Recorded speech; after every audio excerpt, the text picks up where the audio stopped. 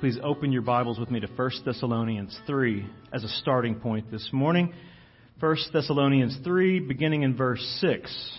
And let me read this to you and just take in how Paul is expressing thanks for the congregation, the gathered people there in Thessalonica who received this letter. Verse 6, the apostle writes, "But now that Timothy has come to us from you and has brought us the good news of your faith and love and reported that you always remember us kindly and long to see us as we long to see you. For this reason, brothers, in all our distress and affliction, we have been comforted about you through your faith. For now we live if you are standing fast in the Lord. For what thanksgiving can we return to God for you, for all the joy that we feel for your sake before our God, as we pray most earnestly night and day that we may see you face to face and supply what is lacking in your faith. Now, may our God and Father himself and our Lord Jesus direct our way to you, and may the Lord make you increase and abound in love for one another and for all as we do for you, so that he may establish your hearts blameless in holiness before our God and Father at the coming of our Lord Jesus with all his saints." Church, in this small section of Scripture, the Apostle Paul is simply expressing thanksgiving to God for this congregation. He's actually doing what your elders in this congregation do weekly. He is praying for them and he is rejoicing over them. And let me show you what else he says and what else he does in that regard in Philippians. Turn back to your left a little ways to Philippians chapter 2. Philippians 2, verse 12, because this would also reflect what your pastors, your elders do here at Sovereign Grace when we consider what God's doing in you and through you in this church and in this community. In verse 12, Paul writes here that he says, "Therefore, my beloved, as you have always obeyed, so now, not only as in my presence, but much more in my absence, work out or cultivate your own salvation with fear and trembling. For it is God who works in you both to will and to work for his good pleasure. Do all things without grumbling or questioning, that you may be blameless and innocent children of God, without blemish in the midst of a crooked and twisted generation, among whom you shine as lights in the world." Now, he's rejoicing in their witness. He's rejoicing in the work of God in them that's coming through them. And then he says, here's why I can see that. Because verse 16, "You're holding fast to the word of life, so that in the day of Christ I may be proud that I did not run in vain or labor in vain. Even if I am to be poured out as a drink offering upon the sacrificial offering of your faith, I am glad and rejoice with you all. Likewise, you also should be glad and rejoice with me." Let me just say publicly before all of you here today that is what your elders do over you. We rejoice over you because of what we see God doing in you and through you. And that's what Paul is expressing here and in Thessalonica. He's saying the same type of thing. He's saying, look, I am rejoicing over you as a church, as a body. And that's what we want to do as your elders as well. We want you to know that we do rejoice over you. We rejoice over you constantly because we see God working in special ways through you in this church and in this community. And I think that we all would agree that we believe that God is evidently doing that. He's doing it in a way that it's manifest. He's working in your lives and He's working in your labors here in Ada and the surrounding areas. And we are thankful for that. And we constantly find ourselves amazed at the work that God is doing through you both corporately and individually. And so today, as a means of encouragement, this is what this message is focused on. It's encouraging you, okay? I want to encourage you, and I want to do that by showing you what we as elders see going on in you that God is doing through you, okay? And why we as elders give thanks for you. And I want to do that in a really weird way, and it sounds scary when I say it. We're going to survey 2 chapters in the book of Acts. I'm not going to exposit 2 chapters because that's impossible for me. I do good to do 2 verses. But we're going to go through 2 chapters in the book of Acts, Acts 13 and 14. And as you'll see as when we go along through here, that the reason I want to do that is because I think that your lives as a congregation, your lives and your labors reflect or emulate or imitate the ministry of the faithful men in this historical narrative in this section of Scripture. And that's what Paul's rejoicing over in Thessalonica, because those saints are reflecting the ministry that he had brought to them, and it was echoing throughout the land. And he, I think, is one who we can look at as a great example of that personally. Let me give you a little background before I read, and we'll just read through this section as I cover each point this morning. But let you kind of grasp what's going on. I have to give you this background. Basically, a real simple background of this is what's happening in 13 and 14 is you're going to see God use Paul and Barnabas in particular, but there's a group of men with them. You're going to see Paul and Barnabas, though, in particular, evangelizing the weary, the religiously weary, the confused. Okay?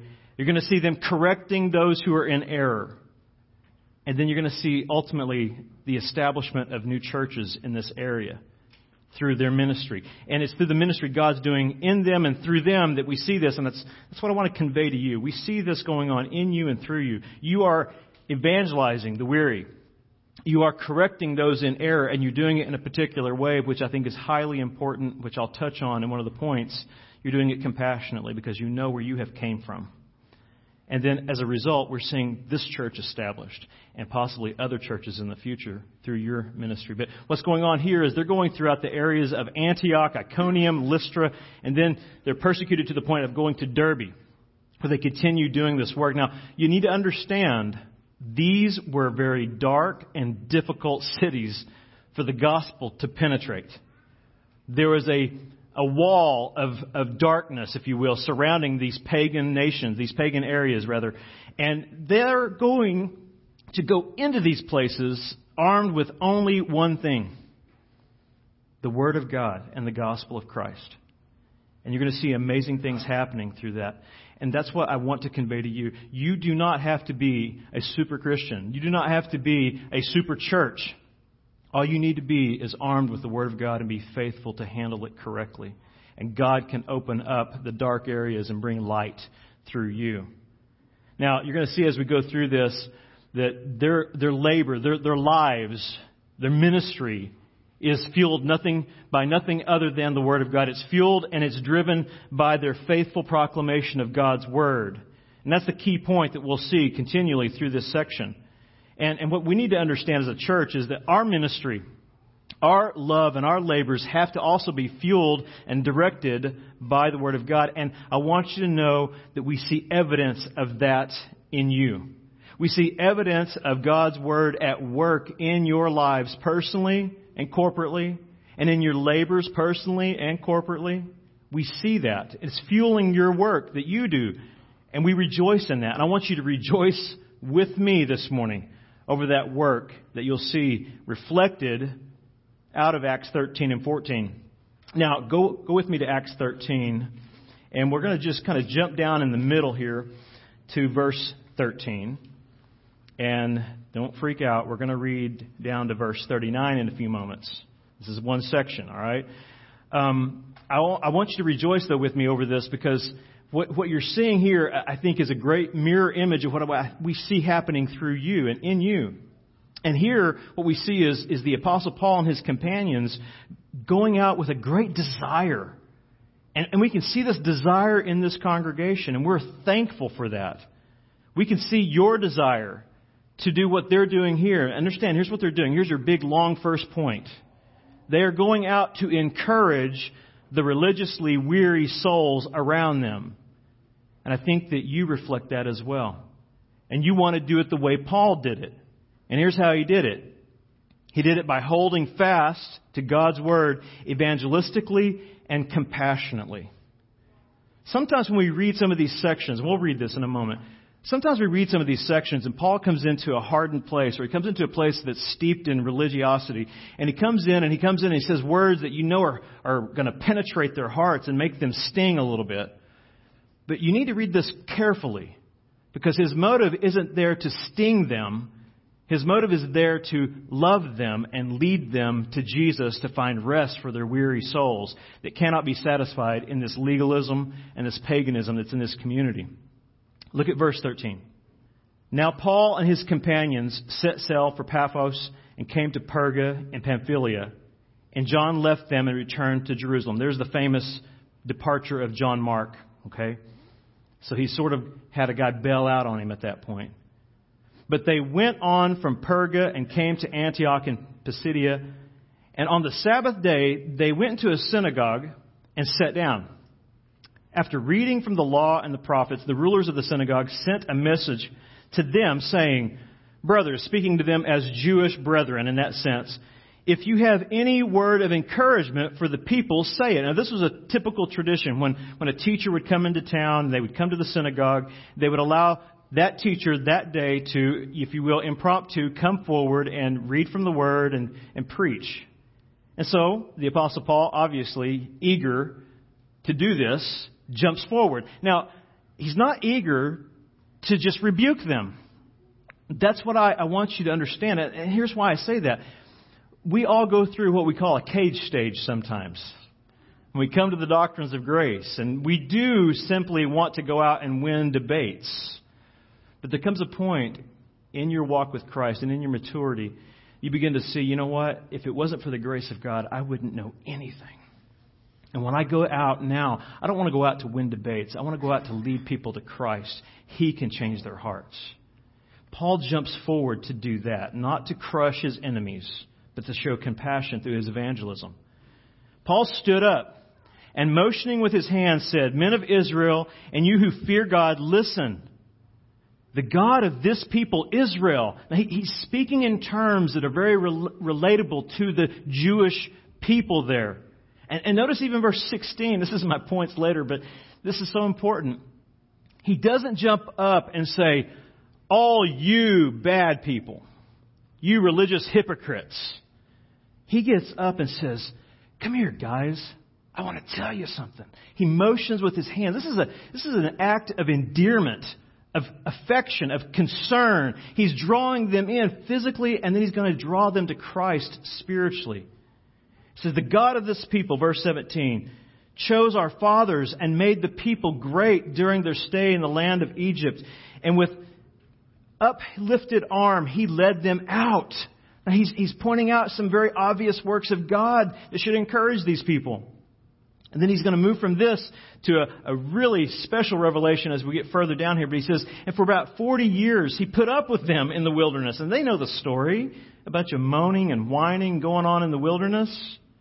And after destroying 7 nations in the land of Canaan, he gave them their land as an inheritance. In spite of their moaning and complaining, God still blessed them because he'd given them a covenant promise. So he's paving the way to the gospel by saying he is a covenant-keeping God. He is faithful to those that he calls out of darkness and into the light. And all this took about 450 years. And after that, he gave them judges until Samuel the prophet. Then they asked for a king, and God gave them Saul, the son of Kish, a man of the tribe of Benjamin, for 40 years. When he had removed him, he raised up David to be their king, of whom he testified and said, I have found in David, the son of Jesse, a man after my heart, who will do all my will. Of this man's offspring. Oh, it's just getting better. He's building on this. Of this man's offspring, David's offspring, God has brought to Israel a Savior, Jesus, as He promised. He's given them this story, this narrative. God keeps His promises through David, the one that God had always promised from Genesis 3:15. He has came. Jesus, who is the rescuer of those who are lost in this religious traditionalism. Before His coming, John had proclaimed a baptism of repentance to all the people of Israel. And as John was finishing his course, he said, What do you suppose that I am? I am not he. No, but behold, after me one is coming, the sandals of whose feet I am not worthy to untie. Notice verse 26, the phrase, brothers. He doesn't say hypocrites. He doesn't say, you foolish men. He says, brothers. This is a sign of affection. He loves these men he's witnessing to. Sons of the family of Abraham and those among you who fear God. Those are the proselytes who came into Judaism. To us has been sent the message of this salvation for those who live in Jerusalem and their rulers, because they did not recognize Him or understand the utterances of the prophets which are read every Sabbath, fulfilled them by condemning Him. And though they found in Him no guilt worthy of death, they asked Pilate to have Him executed. When they had carried out all that was written of Him, they took Him down from the tree and laid Him in a tomb. I think he's referring to Isaiah 53. When all that was done, all that took place, fulfilled the prophecy of Isaiah 53, the suffering servant would come. He says, but God, in verse 30, raised Him from the dead. And for many days He appeared to those who had come up with Him from Galilee to Jerusalem, who are now His witnesses to the people. And we bring you the good news that what God promised to the fathers, this He has fulfilled to us, their children, by raising Jesus. As also it is written in the second Psalm, you are my son, today I have begotten you. And as far as for the fact that He raised Him from the dead, no more to return to corruption, that He has spoken in this way. I will give you the Holy One, or the holy and sure blessings of David. Therefore, He says also in another psalm, you will not let your Holy One see corruption. For David, after he had served the purpose of God in his own generation, fell asleep and was laid with the fathers and saw corruption. But He, Jesus, whom God raised up, did not see corruption. There was no sin in Him to corrupt His body. Let it be known to you, therefore, brothers, that through this man forgiveness of sins is proclaimed to you, and by Him everyone who believes is freed from everything from which you could not be freed by the law of Moses. These were religiously weary people, trying to please God in their own efforts, by their own works, by their traditions. And Paul has just taken them with compassion through the Old Testament, pointing to Jesus, saying, this is the one who will set you free. He's not doing this with animosity. He's not doing this with anger. He's doing this with compassion. He's showing the mercy of Christ at work in him, the way He evangelizes them. His words and His actions, even His motions of His hands and His words that He uses, those are shaped by the compassion of Christ at work in Him for these men. Because some of these men will come to believe in Jesus. Some of these men God has called effectually from before the foundation of the earth to come, and they will come when they hear the gospel, the good news proclaimed to them. What I want you to grasp on that and think about is this. God calls us, and I see this happening with you, the way you're doing this, but He calls us to sow His word. That's what we're called to do. We're just farmers in that sense. We just cast the seed. We can't make it grow. We can't do anything else other than be faithful to do what God's called us to do. We sow the word, but how we sow the word is also very important. We are to sow it in love. If you cannot look at the person that you're sharing the gospel with and actually have genuine compassion and mercy in your heart for them, there's something wrong with you. Because apart from the grace of God, you would be lost. And when you look at another person who's lost either in this kind of religious weariness, traditionalism, or some other sort of pagan religion ideology, you should look at them with compassion. And you should want to sow the word, sow the truth, cast the seed lovingly and compassionately, because that is what God has shown you, His love and His compassion through that message. And I think that's happening with this congregation. I think that's the way you've been ministering. We can still excel in it. I know that. Personally, I know I can do much better at that. But we can see here that this is something we want to reflect, that we do reflect at times. We actually see that happening in the way you have even social media engagements. When there's debates on there. When you can do that with love and compassion for the person you're debating, it's obvious to everyone. And when you're not loving and compassionate, it's also obvious to everyone. And it brings reproach on Jesus Christ. And I would call you in Christ's name to stop that. It's a poor reflection of the grace of God that you've received. But you can see that this is what's driving Paul. He's got a message. He's got the gospel. He has been brought out of darkness into the kingdom of God's Son, into the light. And he now wants to go into the darkness with compassion to bring as many people out as possible. And he doesn't use any other tool, any other methods than preaching the gospel. This was Paul's mission. This is the great commission that Christ gave him and gave to us. But it was driven, as you'll see in this text, it's going to be driven by God's Word, and it's going to be accompanied with Christ's compassion. He was proclaiming God's promise of rest that would only be found in Jesus to the religiously lost. And he was doing it out of love. It was true affection, not just for Jesus, which that's the primary reason we do it, but also for the people we evangelize. The people we minister to, we should love them. And here's what's great. I've heard multiple conversations from multiple people in this congregation, and I can hear you talking about people you have engaged in the gospel conversation that brings God glory. And I can also see the tears in your eyes or the hurt in your emotions, your heart, your mouth, your words that tell me that you have great compassion for them. And I think in that way you're reflecting what we see the Apostle Paul doing in this section of Scripture. I see you reflecting in the way you evangelize, and that causes us as your pastors to rejoice over you. And we want you to rejoice with us in that by being aware that we see it. And that we want to help you excel still more in that. I think there's evidence of that in this congregation. There's evidence because there are people in this congregation that are here because you did that. There's one guy here that, unbeknownst to him, for years after coming to the doctrines of grace, he just loved the truth so much, he just began to tell all his friends.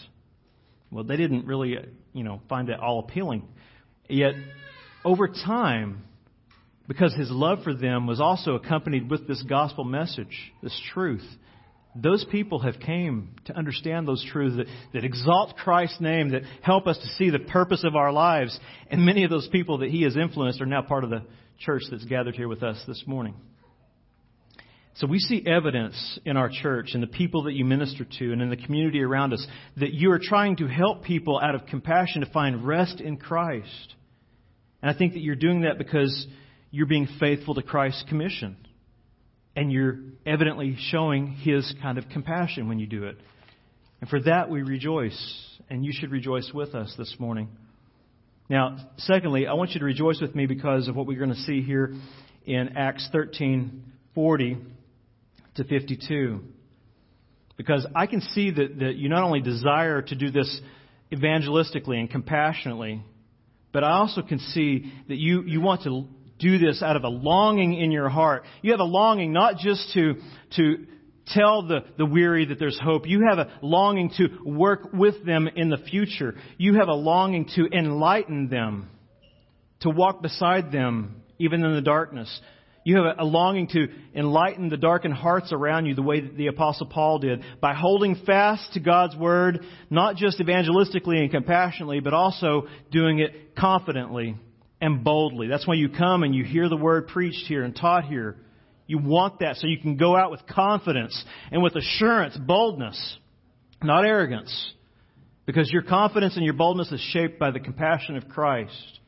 And you want to go out and you long to be able to help people see the light of the gospel of Christ and then work with them when they come to the doctrines of grace and when they come to the gospel of salvation. And you want to stay beside them.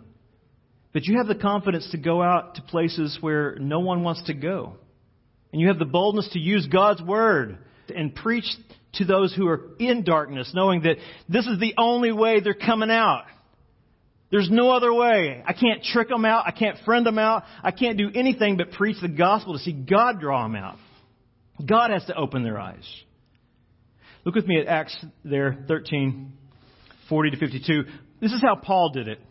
He went with great confidence in God's Word, with great boldness, and he went and proclaimed God's revelation of grace. And notice this.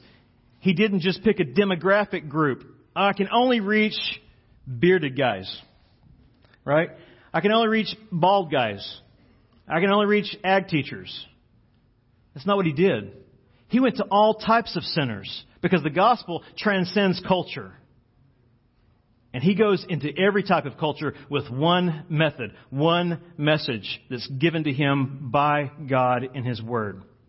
That was His only tool, and that was all that was needed to reach the heart of, here in this section, moralistic Jews and paganistic Gentiles. In this section, what we'll look at is basically you have to see Paul. He's going out into this area where there's some people he's familiar with, some people he's not as familiar with, yet he's going with one instrument, the instrument of God's grace, which is His Word. And he's going to call those who are in sin out.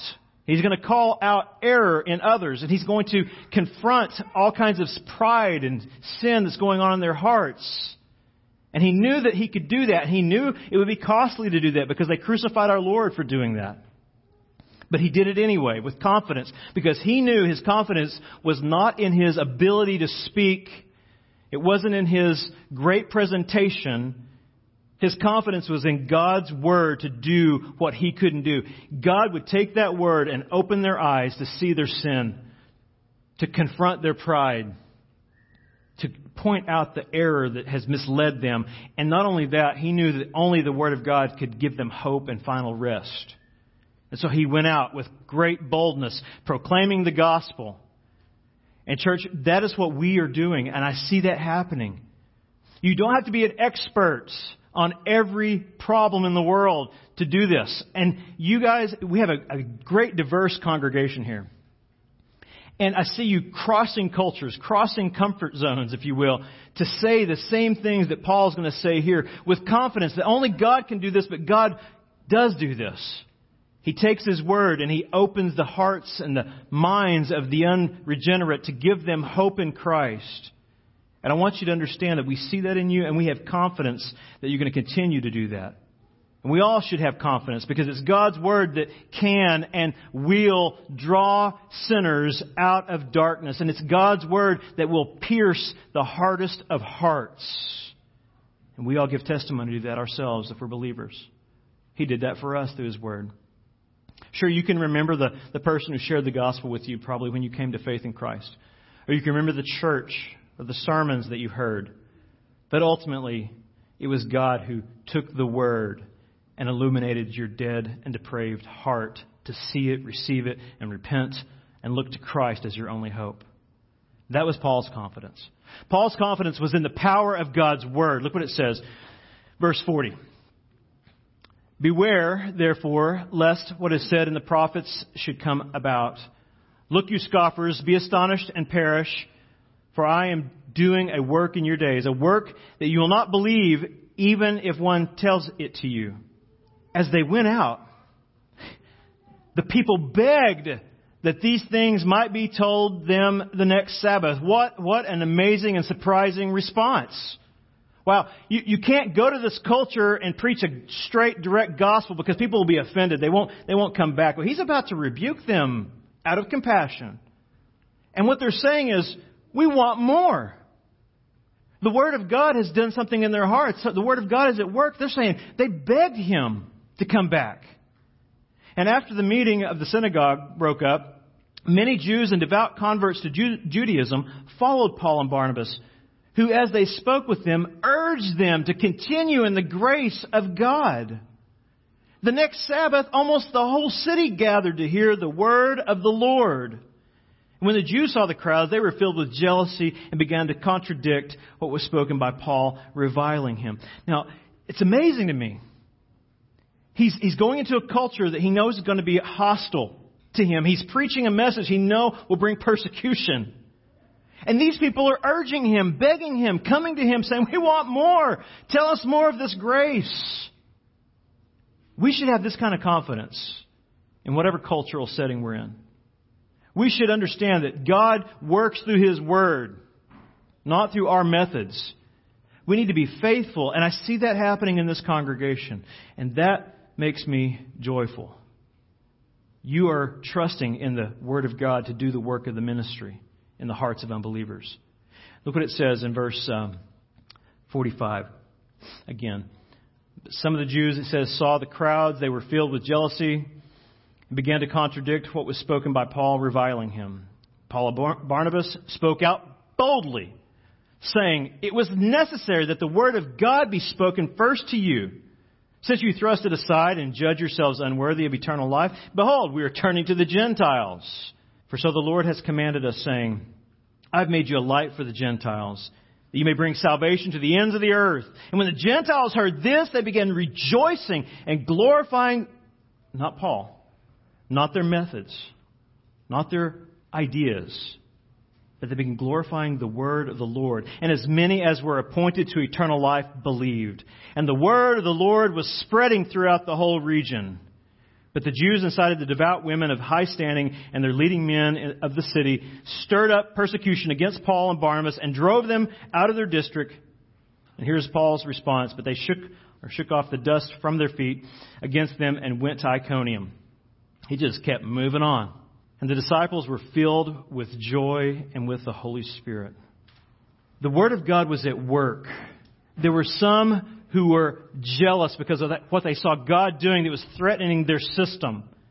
But Paul says, I don't worry myself with your jealousy. I don't worry myself with your opposition. I'm going to continue. If I can't do it here, I'll go to the next city. This gospel can't be stopped.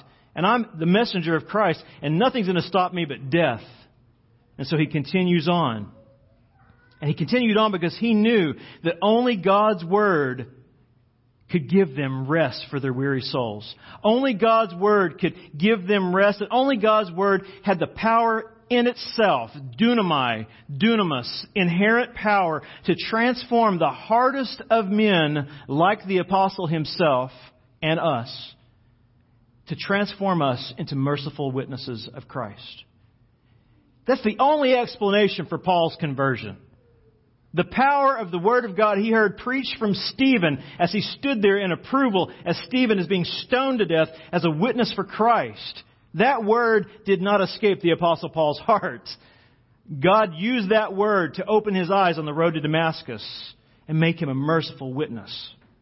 And now he's going out. And every Christian here knows exactly the kind of confidence he has if you really think about it.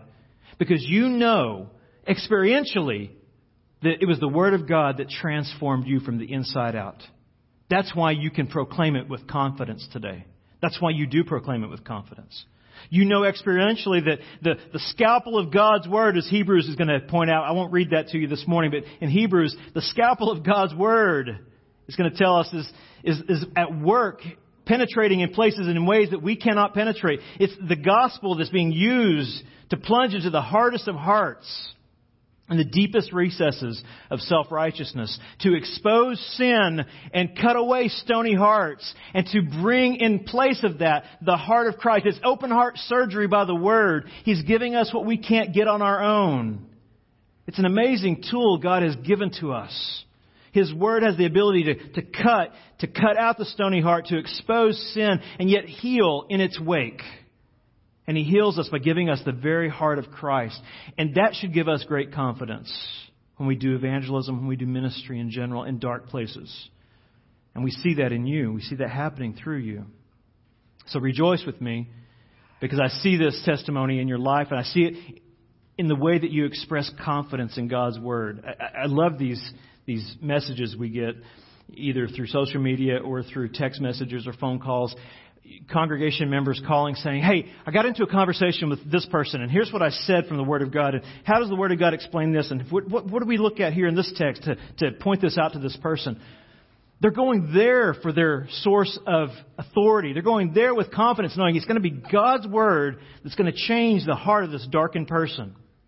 That's something to rejoice in this morning. Rejoice in this, that we see God making you bold and eager witnesses. You're bold to stand forth for the truth, stand forth in God's Word, in the truth, at work, when you do street evangelism, when you are online. But not only are you bold and eager, you are also merciful. You're merciful instruments of grace. We see that through your lives, through your ministry here in this church, through the nursing home ministries, through the ministry to your neighbors and to your friends. You have this desire to balance these things. You have a longing to be a bold, confident witness who comes across like Christ. And for that, you should rejoice. And we rejoice in that because we see in that you understand that it's the Word of God that will pierce the darkness. But God's Word works through you as His instruments. He works through your compassion. That was Paul's longing there in Acts 13:40-52. Paul was compassionately and faithfully longing to proclaim the truth. But when you see this text, understand what follows isn't easy. To have confidence and boldness in the face of opposition is never easy. These people, his own people, would reject him. His own family would deny him. And eventually they would try to kill him. They will stone him. You'll see at the end of this passage when we're through. And so you need to understand there's going to be a great cost in your boldness. There's going to be a great price that we pay if you stand without compromise. You will be persecuted if you live godly in Christ Jesus. But even though Paul knew that, it didn't stop him from going on and speaking the truth. It wasn't easy for Paul, and it won't be easy for us either. We are sent by God into this dark world. We are sent by God to face God's enemies. We are sent to live among them, to shine the light of truth on them, to reveal God's promises in Christ by proclaiming the Word of God with confidence and with compassion for His glory. And, as the Apostle Paul will say in Timothy, for the sake of the elect, for those that God will appoint unto eternal life and bring to Christ, we go into the darkness with confidence, with compassion, because that's the commission we've been given. And we see that reflected in your own lives and your ministry, and we give thanks. We rejoice in that. And that's why when you look at the next section we'll look at here in Acts 14, 1-20, Paul did not let this opposition allow him to compromise what he was called to do. Look what it says, verses 1-20. Now Iconium, even though he'd just been ran out, he was ran out of town. And he says, now at Iconium they entered together into the Jewish synagogue and spoke in such a way that a great number of both Jews and Greeks believed. Wow! I mean, if this is Ronnie and Paul and Justin and I, and we go to one town and we're sharing the gospel and everybody attacks us, I don't know that any of us are going to say, hey, let's go to the next town and try this again. We might want to say, yeah, maybe we need to take a break for a while and rethink what we're doing here. Maybe we wouldn't, but I think we probably would. But not Paul. Paul says, no, I'm going to go to the next town. I'm going to do the exact same thing I just did. But look what God did through that persecution, through the opposition. And Paul's confidence was in this. God is sovereign. If persecution comes as a result of our boldness and our compassion, God's opening another door for the gospel. There's a great number of both Jews and Greeks who believed. But the unbelieving Jews stirred up the Gentiles and poisoned their minds against the brothers. There's the enemy among us, right? Those that we will come in contact with. So they remained for a long time. All right, that doesn't make any sense. I'm sorry. So these enemies came up and poisoned the mind of everybody around. So they decided, let's just stay here longer. Nobody likes us. Nobody likes this message. Let's just stay longer. His confidence was not in his ability to win these people. His confidence was going to be, this is God's providential place for me to be and speak the truth. So they remained for a long time, speaking boldly for the Lord, who bore witness to the word of His grace, granting signs and wonders to be done by their hands. But the people of the city were divided. Some sided with the Jews and some with the apostles. When an attempt was made by both Gentiles and Jews with the rulers to mistreat them and stone them, they learned of it and fled to Lystra and Derbe, cities of Lycaonia and the surrounding country. And there they continued to preach the gospel. All right, they finally had to leave. They were finally ran out. But they didn't stop. They continued to compassionately and boldly and confidently preach the gospel, because they knew that in that people would come to faith in Christ. He would be exalted and they would be redeemed. Now at Lystra, there was a man sitting who could not use his feet. He was crippled from birth and had never walked. He listened to Paul speaking, and Paul, looking intently at him and seeing that he had faith to be made well, said in a loud voice, "Stand upright on your feet." And he sprang up and began walking. When the crowd saw what Paul had done, they lifted up their voices, saying in Lycaonian, "The gods have come down to us in the likeness of men." Barnabas was called Zeus. This is the great god of all the gods. And Paul, Hermes, the great messenger of God. We get the word hermeneutics from Hermes. Because he was the chief speaker. And the priest of Zeus, whose temple was at the entrance of the city, brought oxen and garlands to the gates and wanted to offer sacrifice with the crowds. But Paul didn't compromise.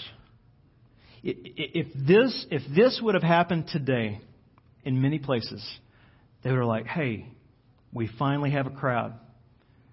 We can finally get a hearing.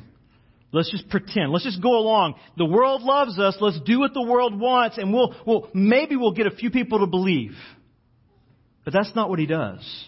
He says, may it never be, right? Look what he says in verse 14. But when the apostles, Barnabas and Paul, heard their misunderstanding, right? They were confused because of this power. They thought that these gods who had came in the past, supposedly, and shown up and cursed the people, they thought these gods had showed up again in disguise this time, and they better receive them. He says, whoa, don't get us confused here. So they tore their garments and rushed out into the crowd, crying out, men, why are you doing these things? We also are men of like nature with you, and we bring you good news. Don't you love that? He extinguishes their false understanding, and then he comes along and says, but you got to listen. The message we have, this is amazing. More amazing than Zeus and Hermes showing up. You should turn from these vain things to a living God. Implied, those gods aren't alive. The one who made the heaven and earth and the sea and all that is in them, He's alive. And then he says, in past generations, He allowed the nations to walk on their own ways. Yet He did not leave Himself without witness. For He did good by giving you rains from heaven and the fruitful season, satisfying your hearts with food and gladness. Even with these words, they scarcely restrained the people from offering sacrifice to Him. But Jews came from Antioch and Iconium. Having persuaded the crowds, they stoned Paul and dragged him out of the city, supposing that he was dead. When the disciples gathered about him, he rose up and entered the city. On the next day, he went on with Barnabas to Derbe. So these people, they were confused. And he says, don't be confused. Let me tell you the good news. Let me tell you what we're actually here to do, to point you to Christ. And with great confidence, in the face of what could turn into a really ugly mob, he says, by the way, your gods are dead. And you need to turn. You need to repent. And you need to look to the only and living God. Look to Him, the one who made heaven and earth and who provides for you life and sustenance. He is the one you need to turn to. He uses common grace to point out there's a God who reigns over all things. And you need to turn to Him. He didn't compromise His message in this situation. He stood firmly. Even when this opposition would rise up at the end here and begin to attack him physically, the Jews who were now jealous because even these pagans were now wanting to listen to Paul. When that opposition rose up, he didn't get discouraged. He continued on. He just continues on preaching and being persecuted, but he's doing it because he has confidence in God's Word to work even through his weakness, to work even through these opposing factors that come against him. And what I want you to understand in that is he didn't let this opposition lead to him to compromise. And I don't see you doing that either. I see you standing firm.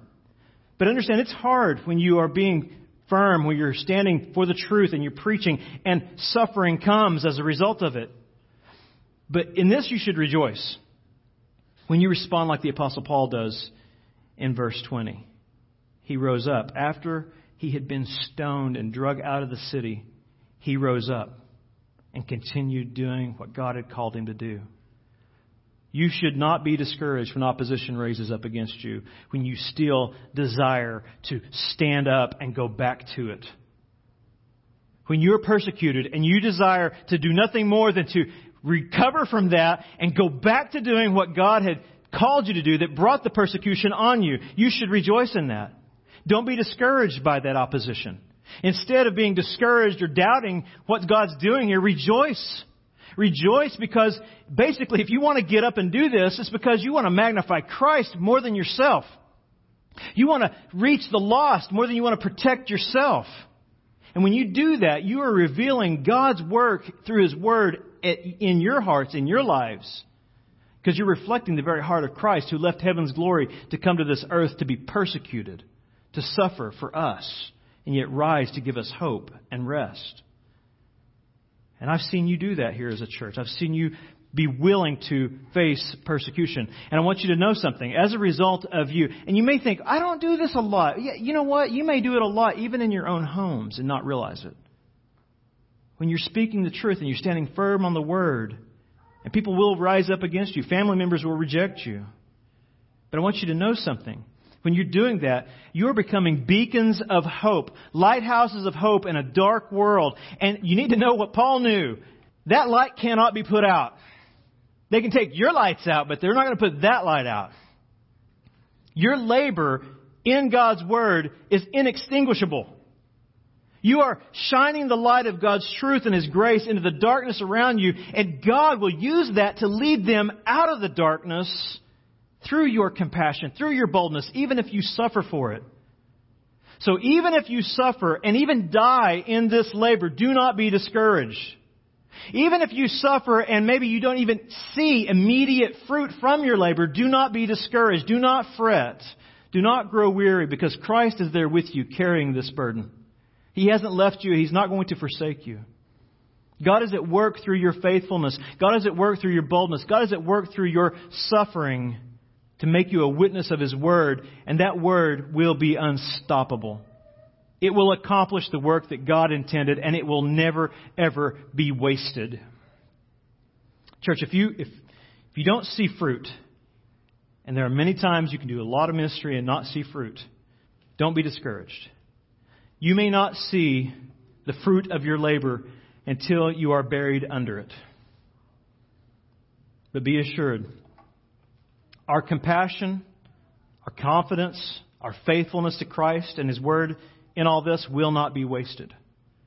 Because the living and abiding Word that God planted in you at Regeneration was put there by Him to do one thing, to bear fruit that would nourish others and magnify the power of our Savior, Jesus Christ. Not one faithful, compassionate word will be wasted, no matter how much we suffer, no matter how much fruit we see or don't see. That's why, lastly, that I want to encourage you to do this, to rejoice with me, because like the Apostle Paul, Sovereign Grace, we can see that you are willing to do that. You're willing to endure persecution. Yes, we need to encourage you in the midst of it. But you're willing to do it for this reason. You're willing to endure persecution personally and even corporately to reach the lost, to magnify Christ to others who are hurting and misled. And you're desiring to do this, willing to do this the way that the Apostle Paul did it, by holding fast to God's Word faithfully and without compromise. And I can see you doing that because it's obvious. You're even here this morning, desiring to be fed and nourished in the truth so you can share it with others. Look at verse 21 of chapter 14. You can see that Paul faithfully, without compromise, held fast to the Word by proclaiming and displaying and sharing the gospel, because he had a great love for Jesus, obviously, and he believed that serving Jesus and God's people was worth living, suffering, and dying for. And I believe that you feel the same way. When they had preached the gospel to that city and had made many disciples, they returned to Lystra. What? That's the first place they were ran out of. You mean after all this persecution, after all this opposition, after all these difficulties, after the stoning, they go back to the very place where it all started, and to Iconium and to Antioch? Why? Because they had a love for Jesus and a love for His people. And it was worth living and dying for. They went there to strengthen the souls of the disciples, those who had came to faith through the preaching of the Word, and encouraging them to continue in the faith, and saying that through many tribulations, we must enter the kingdom of God. And when they had arrived, when they had been there, it says, when they had appointed elders for them in every church with prayer and fasting, they committed them to the Lord in whom they had believed. They believed this word was effectual. So they were willing to go back and even suffer it all over again, because they knew that God would bring His people into the kingdom through the preaching of the Word, and they would be nourished continually by that Word to go out and do the same work he was doing. Paul believed that he could risk his own life and it wouldn't be a risk. We're all immortal until God calls us home. Paul knew that. If we knew we would not die, we would have greater confidence when we go out and risk things for the gospel, for the name of Christ. Paul knew that. He knew that he could risk his own life, but he did it because he had great compassion for the lost, because he wanted to exalt Christ and His work in his life, and he wanted to edify the saints. And he knew the only way to do that was by continually preaching the word of truth to them, the gospel that God has given us in His word. He believed that God would use His word to glorify His Son and rescue the lost and then build a church. That's why I think that he believed that it was worth living and suffering and dying. He wanted to see Christ exalted. He wanted to see the church edified. He wanted to see people come to Christ through the church's work on earth. Look with me, lastly. 2 Corinthians chapter 4, I think reflects the Apostle Paul's heart, and I think the heart of all of you here this morning that have trusted in Christ. This is what Paul desired, longed for, that caused him to suffer and die even eventually. Yet he knew God's word would work through this, and he would be glorified on earth. And that was his greatest desire of all. Verse 7, but we have this treasure in jars of clay to show that the surpassing power belongs to God and not to us. It's not our ability. It's God's word at work in us. We're just, jars of clay were terracotta pots, and they were riddled with flaws. When you make them in the kiln, they're riddled with flaws, and they got cracks in them. You can't see them, but when you put a candle inside of them, the light will shine through the cracks. And a terracotta pot was used for things like privy pots. It was not glamorous. He says, we're nothing. But God put this light in us to show the surpassing power of the work that we do belongs to God and not to us. We are afflicted in every way, but not crushed, perplexed, but not driven to despair, persecuted, but not forsaken, struck down, but not destroyed, always carrying in the body the death of Jesus, so that the life of Jesus may be also manifested in our bodies. They would see the work of Christ in us and through us, even though we're suffering for it. For we who live are always being given over to death for Jesus' sake. Why? So that the life of Jesus also may be manifested in our mortal flesh. So death is at work in us, but life in you. Since we have the same spirit of faith, according to what has been written, I believed, and so I spoke. We also believe, and so we also speak. Knowing that He who raised the Lord Jesus will raise us also with Jesus and bring us with you into His presence. For it is all for your sake, so that as grace extends to more and more people, it may increase thanksgiving to the glory of God. He's saying, we go through all of this, being persecuted, suffering, for your sake and for the glory of God. And it's worth it. That's what he's going to say. Verse 16, so we do not lose heart. Though our outer self is wasting away, our inner self is being renewed day by day. For this light momentary affliction is preparing for us an eternal weight of glory beyond all comprehension, all comparison, as we look not to the things that are seen, but to the things that are unseen. For the things that are seen are transient, but the things that are unseen are eternal. He had an eternal perspective, and he was willing to live and suffer and die because of this eternal perspective that he received in God's Word. That's what drove his ministry. So it drove him into the face of suffering. And this is what will drive us into the future of our ministry here in Ada. We have to have great compassion that reflects Christ. We have to have great confidence in God's Word to work through clay pots. And then, by God's grace, give us strength to go through the opposition, through the persecution that comes against us. But I want you to know that I believe that you desire that. I believe that's why you're here. I believe that is why you should rejoice with me this morning with all your elders. Because your belief and your desire in what Paul's talking about here is evident in your lives. It's evident to us. Let me sort of paraphrase what I read in Philippians to you in a different way. We as your elders see that you are holding fast to the word of life. And saints, your elders will be proud that we did not run in vain or labor in vain on the last day. Even if we, as your elders, are poured out as a drink offering upon the sacrificial offering of your faith, we are glad and rejoice with you all. Likewise, you also should be glad and rejoice with us. I want you to do that this morning because God is at work in this church. We have much to rejoice in.